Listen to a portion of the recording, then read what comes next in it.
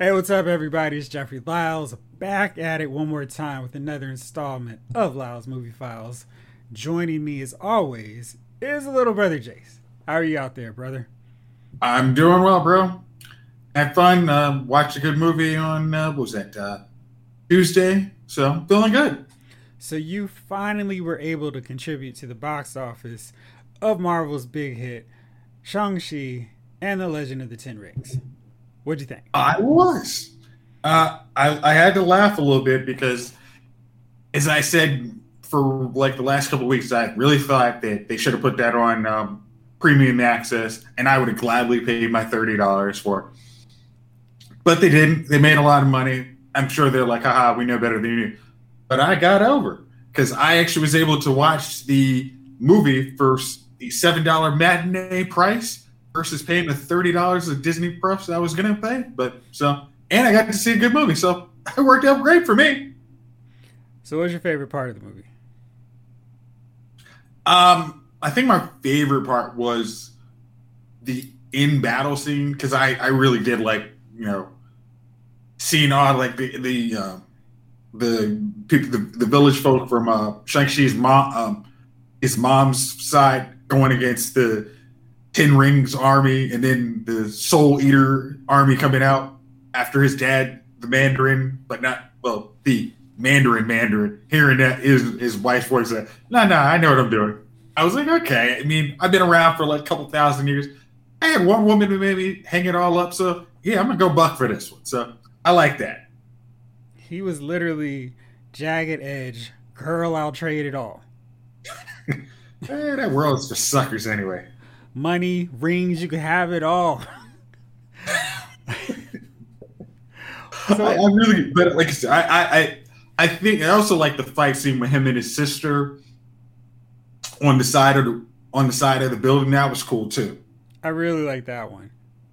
You look like you were getting some very important news alerts. What's going on over there? Is it breaking news? Or No, just I'm just trying to make sure that all messages are off. My bad. okay? Focus. There you go. All right. My favorite fight scene was that skyscraper fight. I really love that one. I love the lighting. I like how Death Dealer looked like a really impressive threat during that fight scene. I really hated the Captain Phasma treatment of said Death Dealer in that last act. But I was like, oh, come on, man. Death Dealer's got the coolest look in this whole joint. I was even the first one sucked up. It's just, I really want. I mean, I was expecting some words coming out of Death Dealer. I don't know anything about Death Dealer other than it was a cool costume. Now, did you see the movie in regular, or did you see it like in IMAX? No, I just saw it in regular. That was one. I think that was probably the last press screening I've been to. So it was just me, maybe 10, 12 critics. And it was funny because the theater that we went to has an IMAX theater. And we were all like, the nerve. We're not here in the IMAX theater. It was super pretentious critic stuff. But yeah, I was like, are we really not going into IMAX to watch this movie that would be awesome on IMAX? So probably eventually. And it was interesting because this week marks the week that Black Widow came out on Blu-ray, 4K, etc., what have you. And right now, Black Widow is like the highest grossing right now. Shang-Chi's about to take over and become the first film of the pandemic era to cross that special $200 million threshold. Why do you think this movie did that? I have a few thoughts, but I want to hear what you think first. As much as some people hate to say it, it's that diverse audience that seems to bring in more people. Our world is changing. It's not the you can't have Matt Damon be the last samurai or Great Wall of China and think you're going to make money now. It's now you're going to win by putting, hey, these aren't the same people. Oh, these people look like me. I'm willing to listen to more stories that don't sound like the same thing I've heard rehashed 9,000 times. And I think that was a big component of it. Like, I want to see somebody, and and let me add the other aspect. We're excited to see, I mean, for Marvel fans, we are excited to see where Phase 4 is. Like, who, I mean, like, seeing Wong as the new Agent Coulson, like, hey, I'm cool with that too. Like, let's see where all of it goes. Yeah, I think for me, I I thought that the success of this film is directly, like in comparison to Black Widow. We're focusing on a character that's still alive. Black Widow's movie came at a time when she was at her absolute coldest because she's dead. There's nothing to look forward to with Natasha's adventures. And I think the whole lawsuit was probably not the best move because it's like, dude, your character's dead. I mean, you're only going to make so much money because, I mean, people just aren't excited about watching a movie about a character that we know's going to die. It's just this weird thing because this is like the first Marvel movie in a really long time that I haven't rushed off to Target, Best Buy, etc. and get it on that Tuesday. I was like, you know what? This is probably one I could watch on Disney Plus and be fine until it's cheap. And I don't think I'll feel that way with Shang-Chi. But I also think that because they're not doing 3D movies, I didn't have that major incentive to get it on opening weekend like I do for most of these movies. Because I love watching them in 3D. As I'm one of the few holdouts is still holding on desperately, cradling my 3D TV, saying, please don't go. So, yeah, those are my reasons on why I think Shang-Chi is doing way better than Black Widow. You know, the funny thing, I think they actually had a 3D screening for Shang-Chi, and I was like, oh, I didn't think about it, but I definitely, once I went to the regular screen, I'm like, as one of our friends usually says, this could be crisper. And I really was like, yeah, I probably should have spent the extra bucks to see it.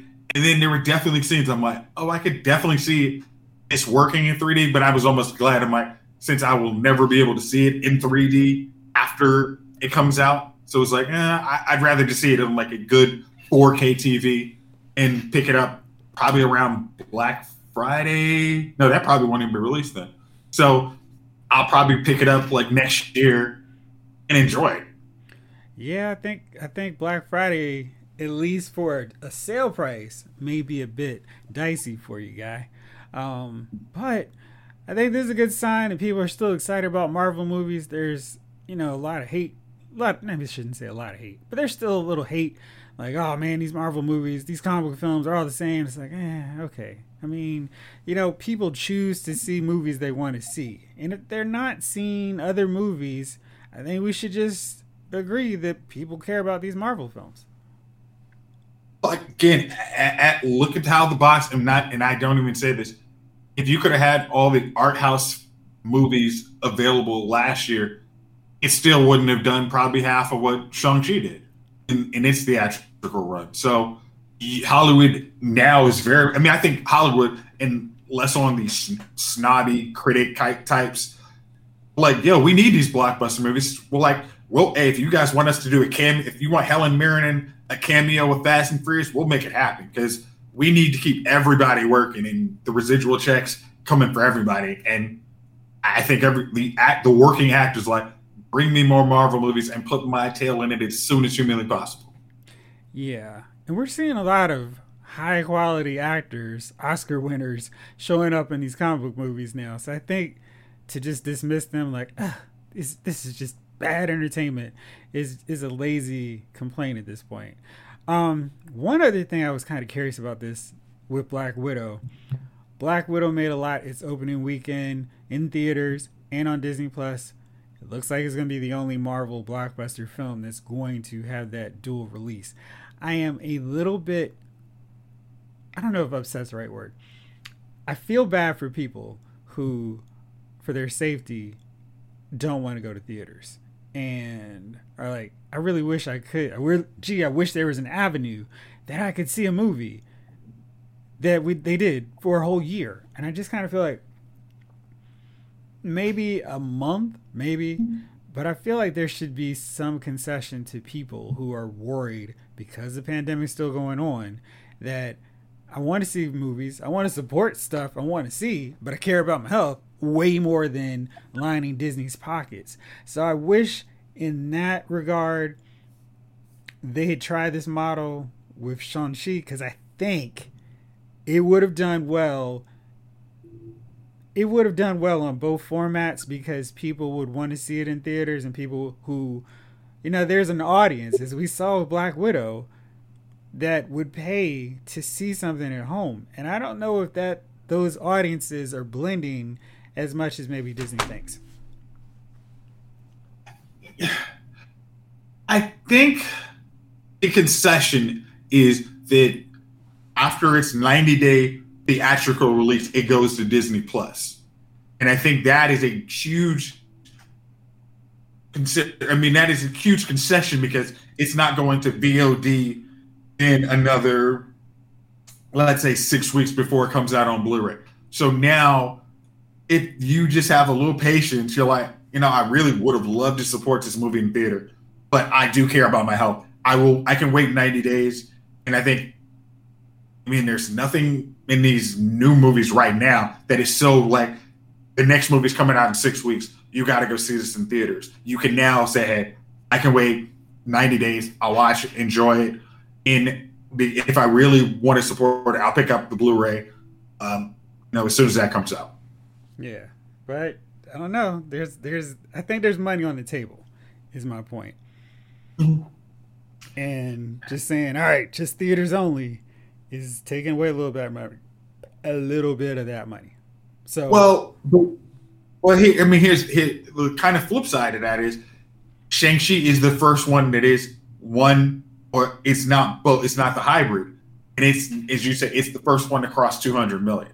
So, or about to cross 200 million. It's like, I don't know if Black Widow would have done 200 million because I think the initial audience saw that movie, and then it's like, okay, I don't need to bring in anybody else to tell it. It's a great movie. It's like, you can wait for this one. But Shang-Chi is like, we are showing you. The people who feel safe are finding ways to see this movie.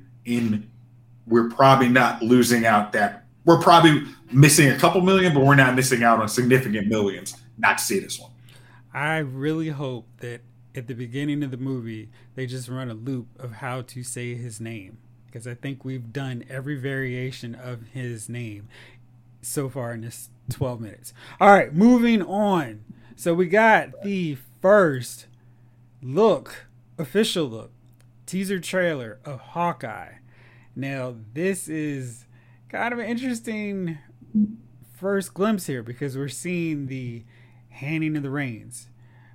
Clint Barton's about to turn over the moniker, the identity of Hawkeye, to Kate Bishop.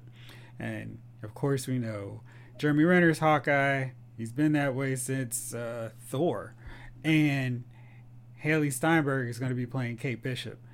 And just from the trailer and from reading the comic book that this is based off of, I was really excited. They've got so many of the visuals from that comic. And it looks like it's got the tone. It's got the dog with the one eye missing. It's got the tracksuit dudes. I mean, it's just like, okay, you guys are really knocking this out. And it's got a Christmas setting, so people are going to be like, this is Marvel's answer to Die Hard. A Christmas action epic. What did you think when you saw this trailer? I always think, like, Jeremy Renner's Hawkeye has not been the Hawkeye I'm kind of typically used to. Like, I do remember the one, like, his Avengers, the Mightiest Hero, is more of kind of Hawkeye I was used to. And his was very much, I'm cocky, I'm good, but I'm not over the top ridiculous thinking I can take out Thor. I mean, Thor or Hulk. And he laughs literally just oh, shoot, he's an idiot. He was never really like that. He was just very confident in his abilities to the point where he had a sense of bravado, and he wasn't often, I'm just a guy that shoots lousy arrows, which is good because you don't want your guy who's just shooting arrows next to Thor and Iron Man having all this self-identity and self-esteem crisis all the time. It's much better to have him go, all right, guys, let's go do this thing. And he's leading these guys in action. And they're like, right, we're right behind you, Clint. Okay, let's go. So I've always liked that. I wish he was a tad cockier because I think that would have been a nice element to add. But I guess they kind of gave more of that persona to Thor, which then, of course, negated the need for Hawkeye to do that. I think over the long stretch of the character, him, making Hawkeye the family man actually gave him a lot more depth. And now you can see kind of after, 5 years as Ronin, he might kind of want to be nowhere near the Hawkeye persona or anything dealing with that. So him handing up to somebody who's not as jaded or not, bad from their times in Budapest with S.H.I.E.L.D., somebody who really just wants to help out, it seems like a good, okay, this Hawkeye is me, was Natasha's partner, S.H.I.E.L.D., Avenger. Somebody else wants to do this and not has that weight of guilt, I'm cool with. And the trailer kind of looked like it was a little lighthearted. I'm like, it did give me those kind of, Die Hard vibes. I was like, okay, well, when that comes out, I'm definitely going to check it out. And I think the timing on Hawkeye will be really good beyond just the holiday sense, but also because they've gone so heavy and serious with tones. Falcon and the Winter Soldier, Loki was like heavy. What If is very heavy just in terms of the subject matters. WandaVision maybe was the lightest of the bunch, but even then that got seriously to a traumatic, how am I coping with everything that's happened in my life kind of thing. So this one looks to flip that entirely and just be fun. And Kate Bishop in the comics is very confident in her abilities. I wouldn't say overconfident. She's super confident. And she's talking to Hawkeye, Clint, like, yeah, of course, I've got this. So I like the twist here for the show where she's kind of like she's not perfect and she's learning how to do this thing. And I love that take on her. I think for the big screen, small screen, that's going to make her character a lot more endearing to mainstream audiences. I think some of the older folks, we're always getting like, oh, jaded, you're passing the torch. And I think Marvel has done a very good job of easing that, transition a lot. It was very heavy with the Falcon and Winter Soldier, soon to be Captain America and the Winter Soldier. But this one seems like it is like, hey, we're going to do some Christmas antics, Die Hard. Hopefully it's not Home Alone antics, but in its time is really funny too. But I think we're not going to have, this is going to be a much more lighthearted version. Like, hey, here's passing the torch. Enjoy. So for those of us keeping track at home, Marvel Studios is really getting close to putting the pieces together for a Young Avengers team. We've got Elijah, Isaiah's grandson from the Falcon and Winter Soldier. We've got Cassie, Ant-Man and the Wasp, all grown up now, and she can become stature whenever, because that's just, with this iteration of the character, it's just putting on a costume and tapping a few buttons to become smaller or larger as needed. We've introduced Wanda and Vision's children to some extent. Who else is left then? Is it Nova? No, that's Nova? The Champions. So I'm curious what they're going to do. If they're going to merge comic fans' expectations for the Champions and have Kid Nova, Miss Marvel, Miles Morales, and put them into the Young Avengers. But I'm kind of thinking they shouldn't, because Spider-Man is not an adult yet, and he needs to not be part of the Young Avengers. So I don't know. I'm curious what they do with this. Yeah, because I know we talked, I think the last episode, like kind of that there's like Miles Morales might actually be in, the next Spider-Man, but that is the kind of rub. It's like he was not learning from a young, older, not jaded Peter Parker, but he's like he's nowhere experience.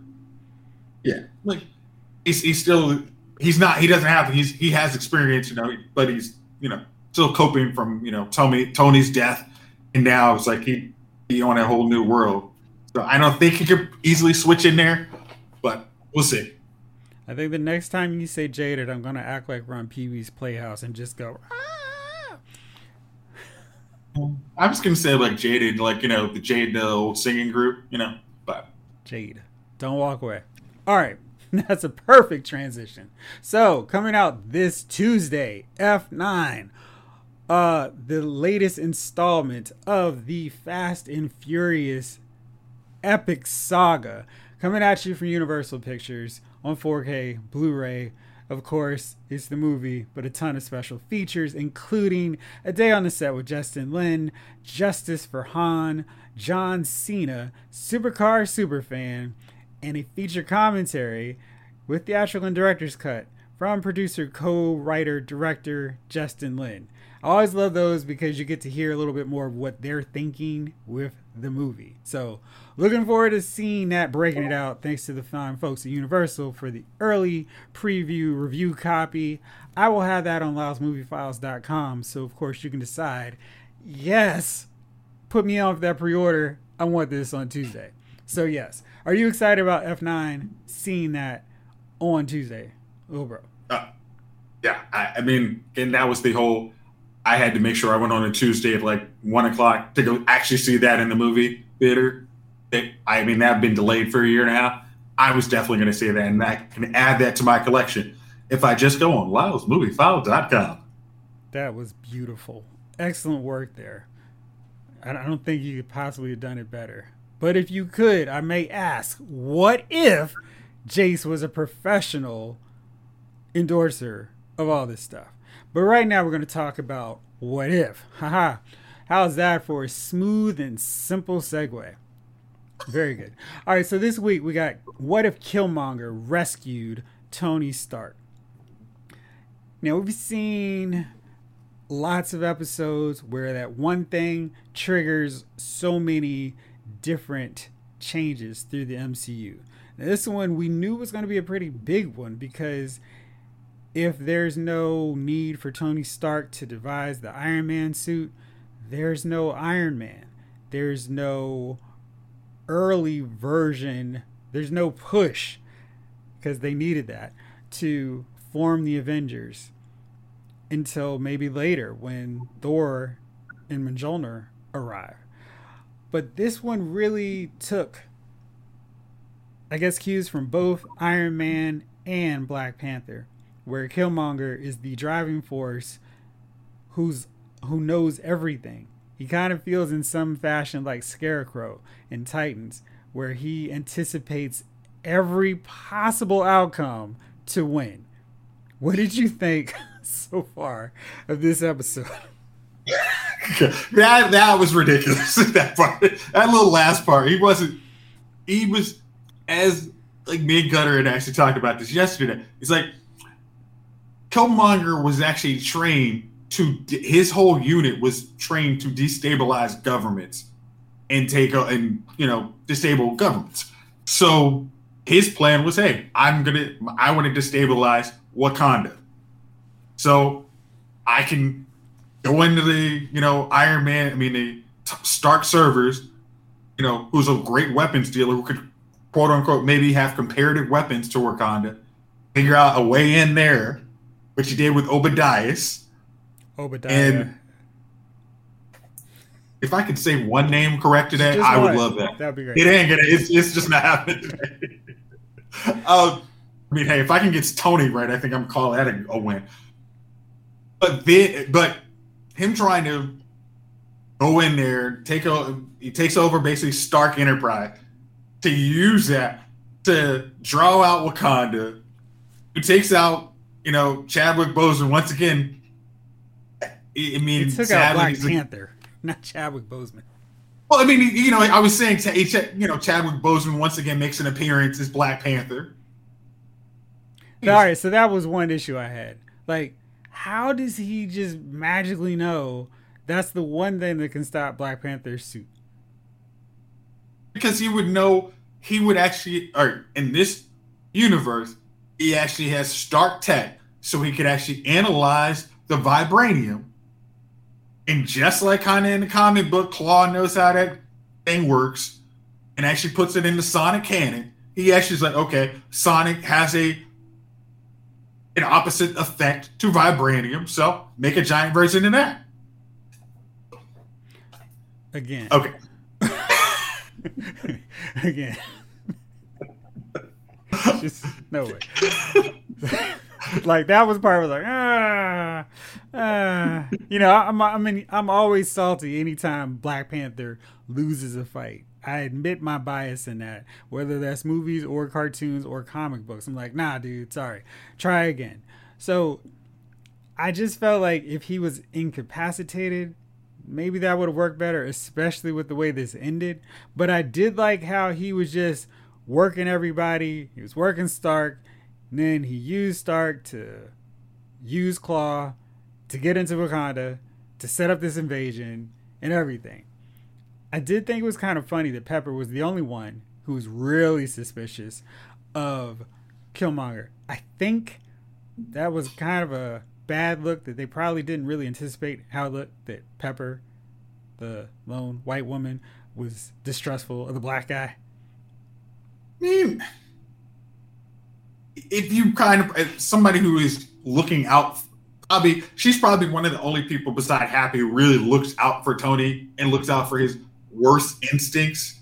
So it's like, Tony, you're not, maybe, you know, in that universe, you're super trusting of this dude. I mean, yes, he saved you, and yes, but he's Johnny on the spot saved you versus it actually looks like it could be a coincidence. So it wasn't like she was talking down to him like he, you know, like he didn't walk into Supergirl. Right. That's a good point. All right, so then the invasion takes place. Killmonger is the hero. I thought it was interesting that they shifted to make Ramonda, Queen Ramonda, the general of the army. That was weird in the sense that why, if Okoye is right there, you would put the queen at risk in any circumstance. Like, what's the king doing? Shouldn't he be in his Black Panther outfit? And then, of course, why is he not still Black Panther? Because he should be older, not like gray and like he had T'Challa and Shuri 30 years apart, and Shuri was the surprise kid. He should be a little bit older. I mean, younger, because this was the 90s. No, I mean, because, you know, Civil War takes place, what, 7 years from Iron Man? No, but remember, there's only one Black Panther, so it's not a scenario where, I mean, you could make a case that he would have, as soon as his son was dead, he would have re-upped his Black Panther, but it's like at that point, he actually is just like, I'm too old to be Wakanda's protector. Are you saying so he's Danny Glover now? I'm too old for this stuff. Yeah. Okay. Yes, I am. All right. Okay. So they were just like hoping at some point they put the mantle of Black Panther on to somebody. Hey, look, my nephew finally showed up. Great. You can be Black Panther. You know, there's a whole lot of landmines I'm going to try not to step into, so I'm going to avoid those. Okay, you're a smart kid. All right, so then the episode is like, the Watcher's like, yo, this is messed up. Killmonger's villain. He's done his thing. And then, you know, I'm like, you know, I try not to watch the time on these deals because I don't want to know when it's ending. But Shuri somehow has gotten a flight to New York. She didn't tell her father or mother, or Okoye, or any of the Dora Milaje. I don't know if we can trust this dude. So she decides to go to New York to the one person that she definitely can trust. Pepper Potts? Oh, okay. See, that's oversimplification. She broke into Stark Tech's COO, one title. She broke into their computer, and they actually had the footage of Jarvis that Killmonger had not finished erasing. She needed to go there to do that? You would probably have to, if you need to get into somebody's mainframe, you got to go where the mainframe is. But she understands or will understand how to put together Vision better than Stark and Banner, I figured she could do some Felicity level hacking. Note that I said Felicity and not Curtis. Again, Jeff, Felicity is fiction, okay? It doesn't happen. Nobody can. Hey, Jeff. Nobody can make a Betamax and just put in a little cord. It actually has a little bit of a process. Yeah, but I was really curious as to why she would go to her as opposed to maybe, I don't know, Nick Fury, like telling him about that. Nick Fury. You remember Nick Fury's in the shadow. I didn't understand why she would go to Pepper. Like, that was a real odd thing for me. Like, Pepper can't do anything. Oh, I see. You're playing Tripwire right now. The Joe's lie detector specialist. Gotcha. Okay. All right. No problem. 9, 5. Oh, whoa. But I'm probably got to say, this is the first. I mean, I think we've all said some of these what ifs. We were like, oh, I totally would like to see more. Oh, there's a whole universe I'd love to explore. This was the first one. It felt like an incomplete story. It was like, wait, we're ending? Like, There's no resolution. Like, the Doctor Strange one was perfect. It was like, that was 30 minutes. Good. This one was like, well, no. I need at least some kind of resolution. We're putting them in handcuffs. Are the Dora Milaje going to take him out? Like, we're going to see an almost fight ready to happen. It's just, okay, we've got him red-handed. Take care. And I also felt like this needed more. Like, hopefully they will follow up on season 2 with this one, because I feel like Nick Fury still has his Avengers initiative in his back pocket. Mjolnir's still crashing to Earth. Loki and Thor are both coming. So, and Hulk should have been dealing with General Ross on the college campus anyway. Like, none of those things were a direct result of Tony Stark. So Hulk should be around, Thor should be around, Hawkeye, Black Widow by proxy, and then Captain America, because the Avengers don't do anything to make him surface like they do in the comics. So we've got the Avengers minus Iron Man to take on Wakanda. Well, but no. That they would have to go if going the way Killmonger was working. Somehow the king would have an accident, and then because it would be a war, nobody would try and have a conclave to decide who's the next Black Panther and king. It would be 100% Killmonger. He would go exactly like he was trying to do in Black Panther. He'd send the war to the war dogs. Wait, though. He could be Black Panther. Sure, he's next in line to have the crown after Ramonda. Again, yes. If you want to be, if you're technical, yes. But do you think Killmonger would let them have 5 seconds to have rational thought? Nah, man, we got to get this done. We ain't got time for this. I'm sorry, my accent's horrible today.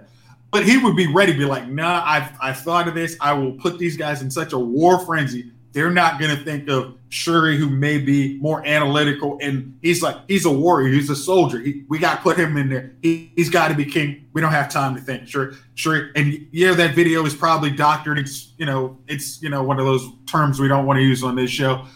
We got to send him. He's a king now.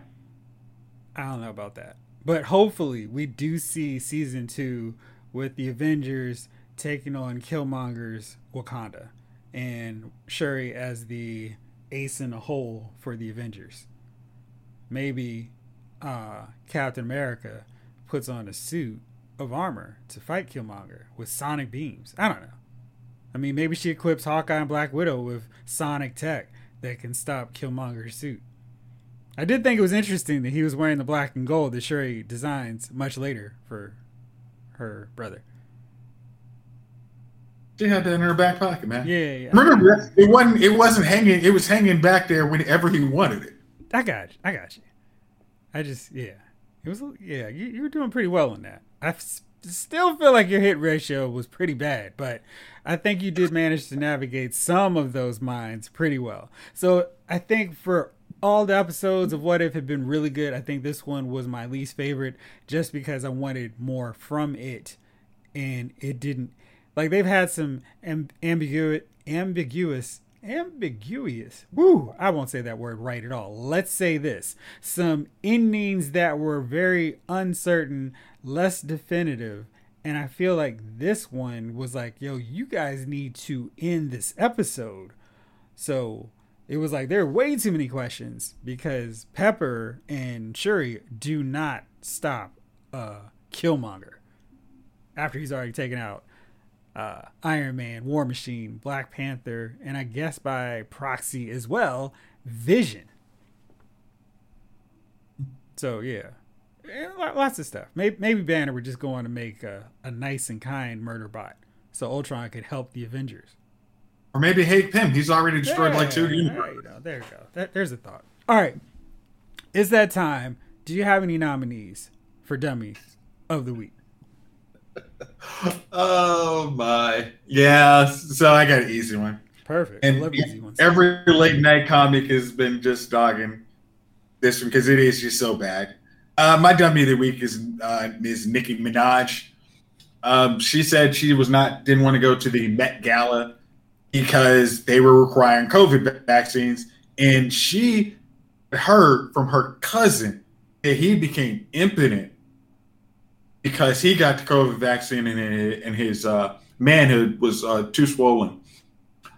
And everyone basically just had we rightfully just had like, so COVID vaccine makes you impotent magically and your junk swells up. And from probably the millions and millions of people who've had the vaccine, that has not been one of those side effects.